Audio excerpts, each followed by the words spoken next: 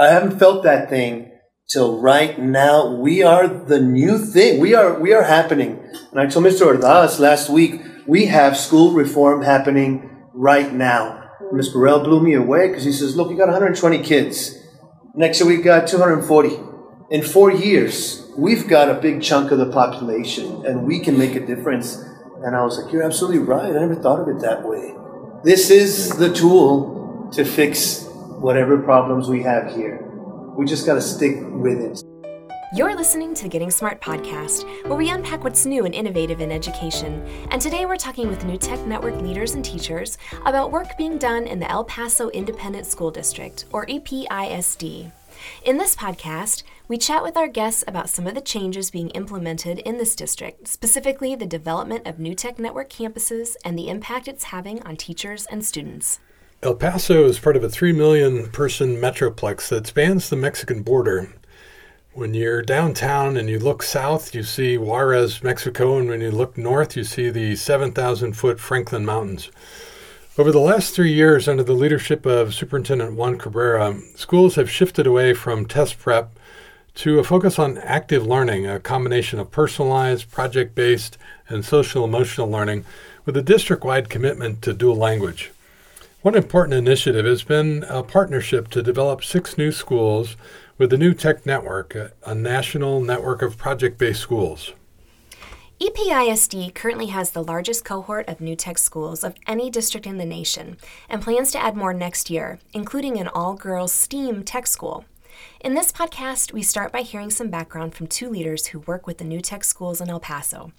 Up first is Nick Kappelhof, Director of District and School Development at NTN. Hi, Nick. Thanks for joining us on the podcast. If you don't mind introducing yourself to our audience and maybe giving us the New Tech Network elevator pitch for those who don't know what the network is. Sure. Thanks, Emily. So I'm Nick Kappelhof. I am a Director of District and School Development for New Tech Network. And so basically what that means is I work with schools and districts who are interested in some type of redesign or innovation that is specifically linked to a vision that they have that's centered around deeper learning. And how the deeper learning pieces of that district inquiry come up can often look a little bit different. So sometimes it's about project-based learning, sometimes it's about 21st century skills, but everybody kind of comes to us with some type of identity around deeper learning. And so my role is really to help them learn about the New Tech model, learn about sort of our theory of action around school transformation in the service of deeper learning. What that means for New Tech when districts decide that they want to implement the New Tech model is that we're a deeper learning model that sort of really has 4 elements to it. And the first and foremost, and that's really is our sort of why we do the work that we do is really to make sure that all students are graduating from public school systems with the knowledge, skills, and attributes that they'll need to thrive in a post-secondary life, whether that's college or career. So that's really the sort of the North Star for us. And our, college and career ready outcomes centered on student agency, oral communication, written communication, content area, knowledge and thinking, and collaboration is basically the outcomes that our schools teach towards, assess towards, and that our students develop projects to demonstrate understanding in those 5 core areas of college and career readiness. Tell us about the work in El Paso and why that community is really fit in right for this model. I've been working with El Paso Independent School District for the past, 2.5, maybe 3 years. So I've basically been the project manager for New Tech within that work since it started. I think the best way to talk about it is maybe to tell a story about sort of the evolution of the work. And it's really kind of started with having a phone call with Juan Cabrera, the superintendent, and myself and one of our other colleagues and one of his area superintendents to really kind of talk about what could, transforming a school in service of deeper learning in El Paso look like. and he had an idea of a school. And the more we talked, and the more that that he learned about our model, which also included visiting a nearby school, Next Gen Academy in Albuquerque, New Mexico. When we got to Next Gen and he brought his team there, he really realized that deeper learning isn't a reform strategy. It's not a change strategy. It's really a next generation learning strategy that he wanted for all students. And so when he came back from that visit, he was very determined to not just make this about one school, but to really show that deeper learning was for all students.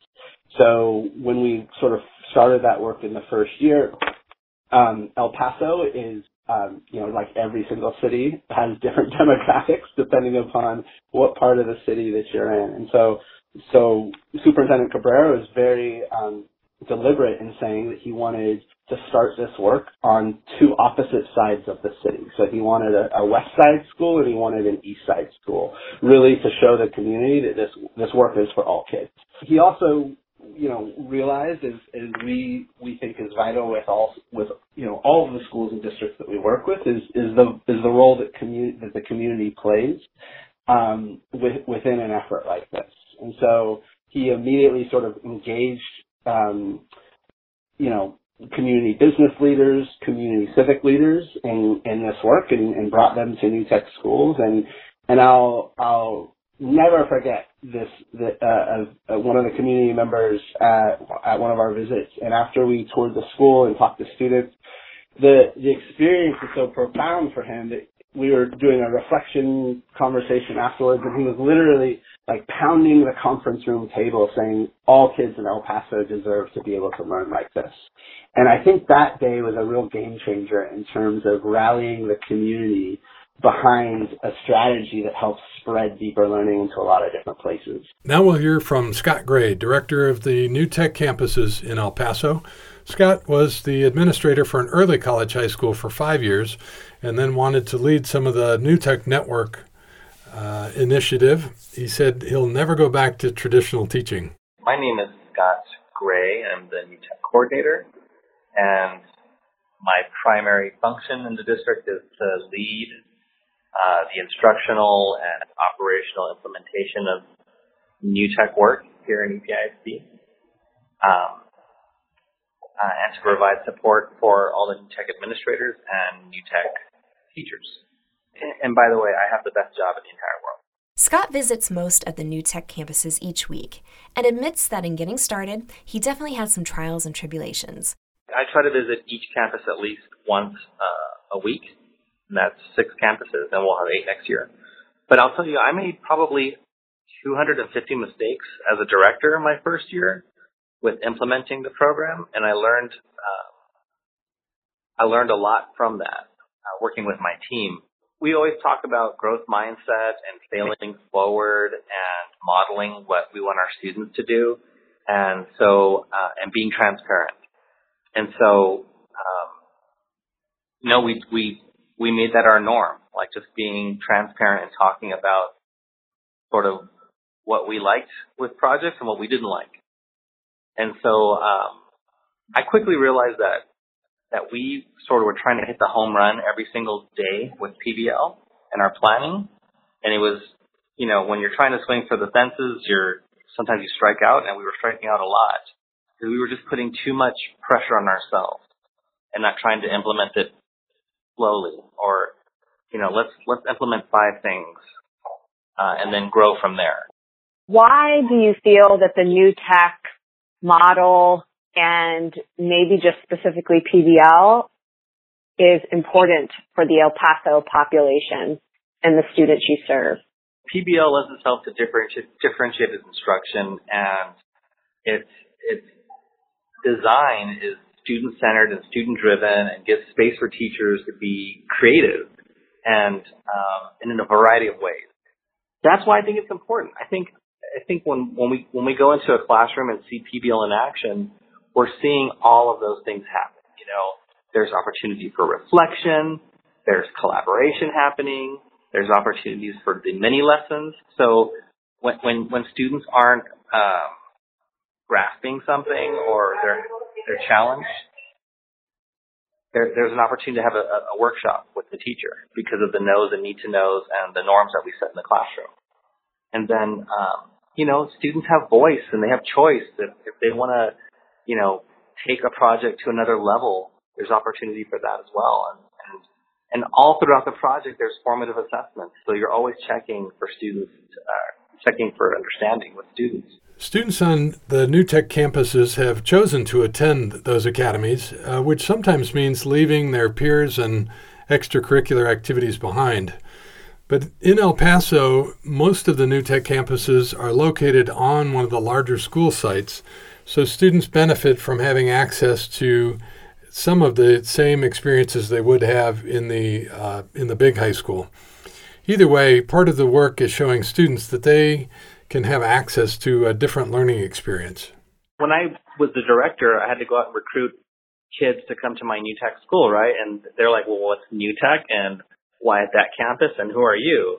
And so I would tell my wife, man, some middle school kids it's a tough crowd sometimes when you're inviting them to come to your New Tech school. And so I started talking about, I was thinking about PBL, but also thinking about that we were changing teaching and learning. And so I would start with, all right, guys, a gymnasium full of 8th graders. I would ask them, how many of you guys play video games? Everybody raises their hand. Great. So let me picture this in my mind. You go to the store, you buy the video game, you get home, you take out the instruction manual, you study it. You almost memorize it because you need to know how to play this game. And then you insert the game and then you play, right? And they were like, no, that's crazy. Like, we get home, we take the game out, we put it in, and we start playing. I was like, really? I go, but what happens when you die? Or, the game ends. We play it again, mister. We play it over and over and over till we get better. And we make adjustments. And, we'll look up things and figure out, some cheat codes sometimes. And I was like, do you guys approach your education that way?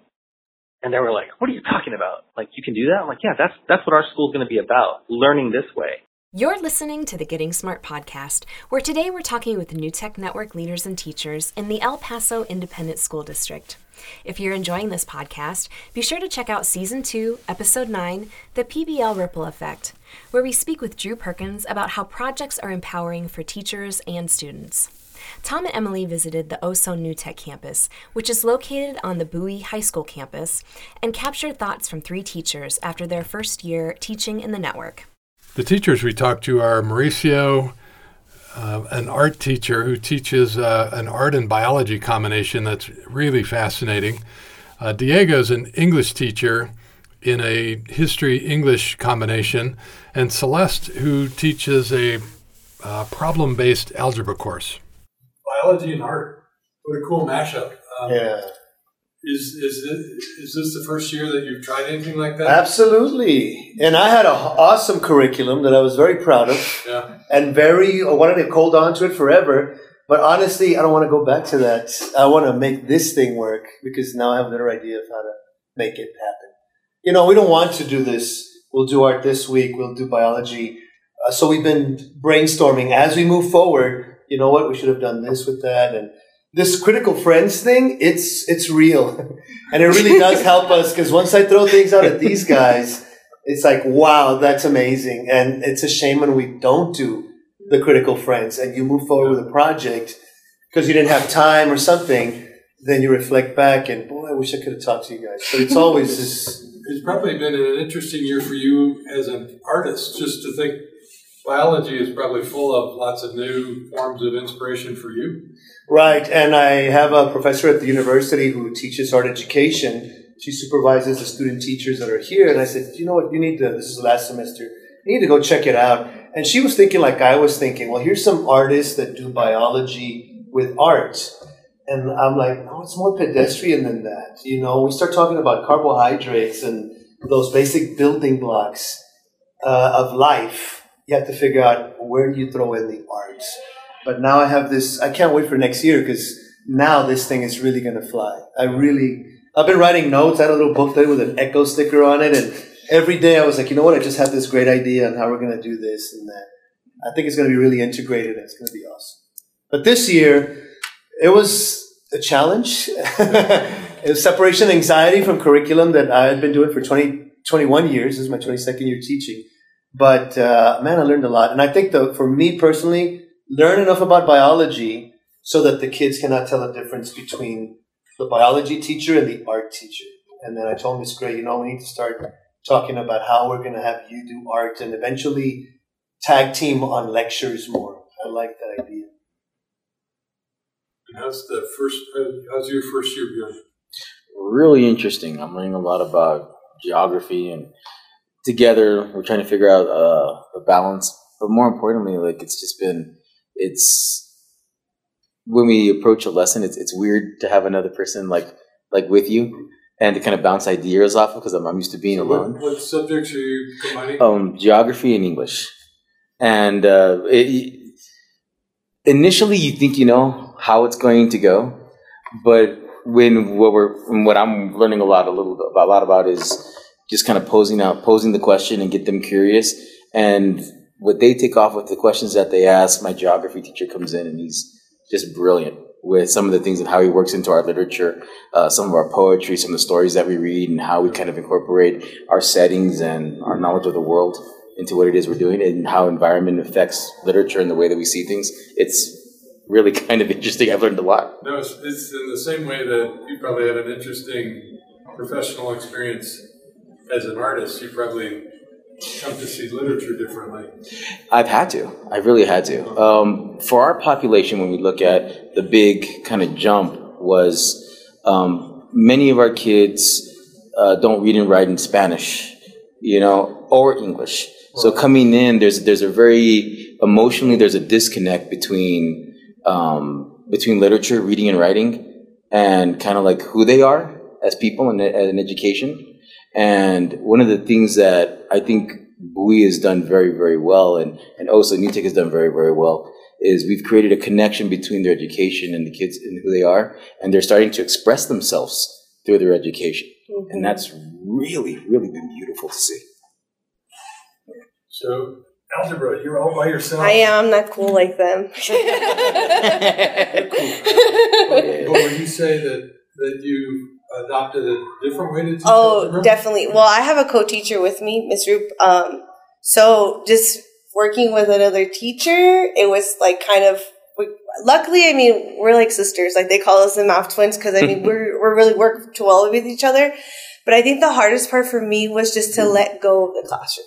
Because I was very this is very my second year teaching too. So I was like, no, I gotta keep you here, and you need to stay here, and you need to be quiet, and you gotta do this, and then I was so stressed first semester. I remember I think I broke down every week. I was just like, what am I doing wrong? What is happening? And then finally, second semester, I was just like, you know what? Just let it go. Just let it go. And I let go, and it was just beautiful. The kids were working here, and then they were expressing here, and then this one was helping over here, and it was just the point that I was literally just a facilitator. It was the kids helping each other. It's the kids answering their own questions and, self-guiding them. So I think that was my biggest thing, where it was just just letting go and just saying that it's okay. Let them take over the learning. I'm seeing where New Tech is different. It's the critical thinking that we're building within them. Not so much of you're solving for X and this is a quadratic and this is a linear. It's how are you getting to your answer? You gotta, you have all these materials and then just bringing it together. And there's sometimes where they tell the solutions and then we're like, how did you do it? And then they show us, we're like, me and Mr. look at each other, we're like, I didn't even think of it that way. We're like, oh yeah, good job. Yeah, we knew that. So we're finding ourselves them, learning from them, different ways and different strategies that are easier for them to understand than what we did. So it's been interesting. So this morning we talked about English learners. You must have a number of English learners in your classroom. So how do you deal with that? Well, the one thing that we all had agreed on in the summer was that we were going to stick to English only. And so at the beginning, it was really hard for them to kind of break it in. So what I started to do first was I was like, okay, this is, slope. And they tell me in English. They would tell me in Spanish. I'm like, okay, now say it in English. I say slope. Okay. And I would go back. What is this? And they would tell me it again. I was like, no. I was like, tell me in English. Oh, slope. So then it just repeated with itself. And then when the kids were explaining at the beginning more of Spanish, I'm like, okay, now you repeat back what he said in English.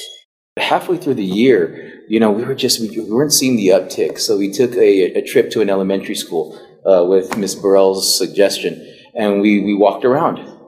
And we looked at primary education, how the teachers kind of brought that across. And because for many of our kids, when they came in, a good portion of them were reading around the 4th grade level and below. So I had to kind of for me, it was very difficult because I've been trained secondary.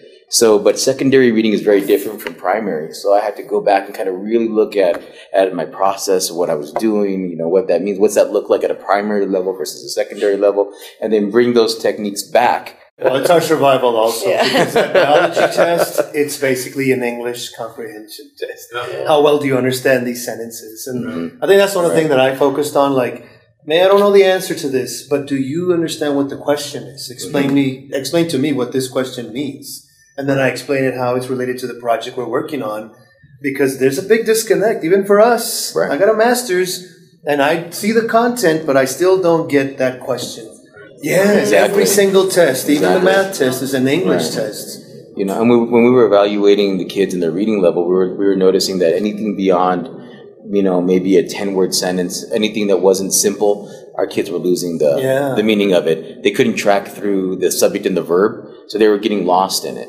So we had to take it back and then kind of show them that, and then just build up. And it started to click. Kids started to the light started to come on. They started to really understand a lot more of what they were reading. I think that daily exchange with Echo and the bell ringer, and when he tells us how to phrase these questions or the prompts, I think that's one of the big milestones. Once everybody started doing that, these kids, I had a little girl, she was taking the benchmark, and it was the algebra one. And at some point, she just started breaking down and crying. But then the other day, she was up there presenting in English, and Miss Gray and I were like, oh my God, she's telling this stuff to us in English, man. And I think it's empowering. It's kind of like a professional English and then conversational Spanish. So when I'm in there, it's Spanish. Okay, so what are you guys working on? Do you know what you're doing? Is this it?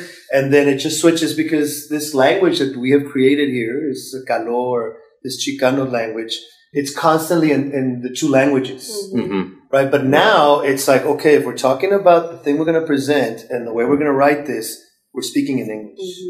But if I'm talking about, hey, you need to start getting here on time and make sure you do this, it kind of becomes like the Spanish thing. But even analyzing sentences, I go word for word and, okay, that's what this says, correct? Is that right? And everybody gets it and we move on. Actually, it's become very natural now to do it. Right.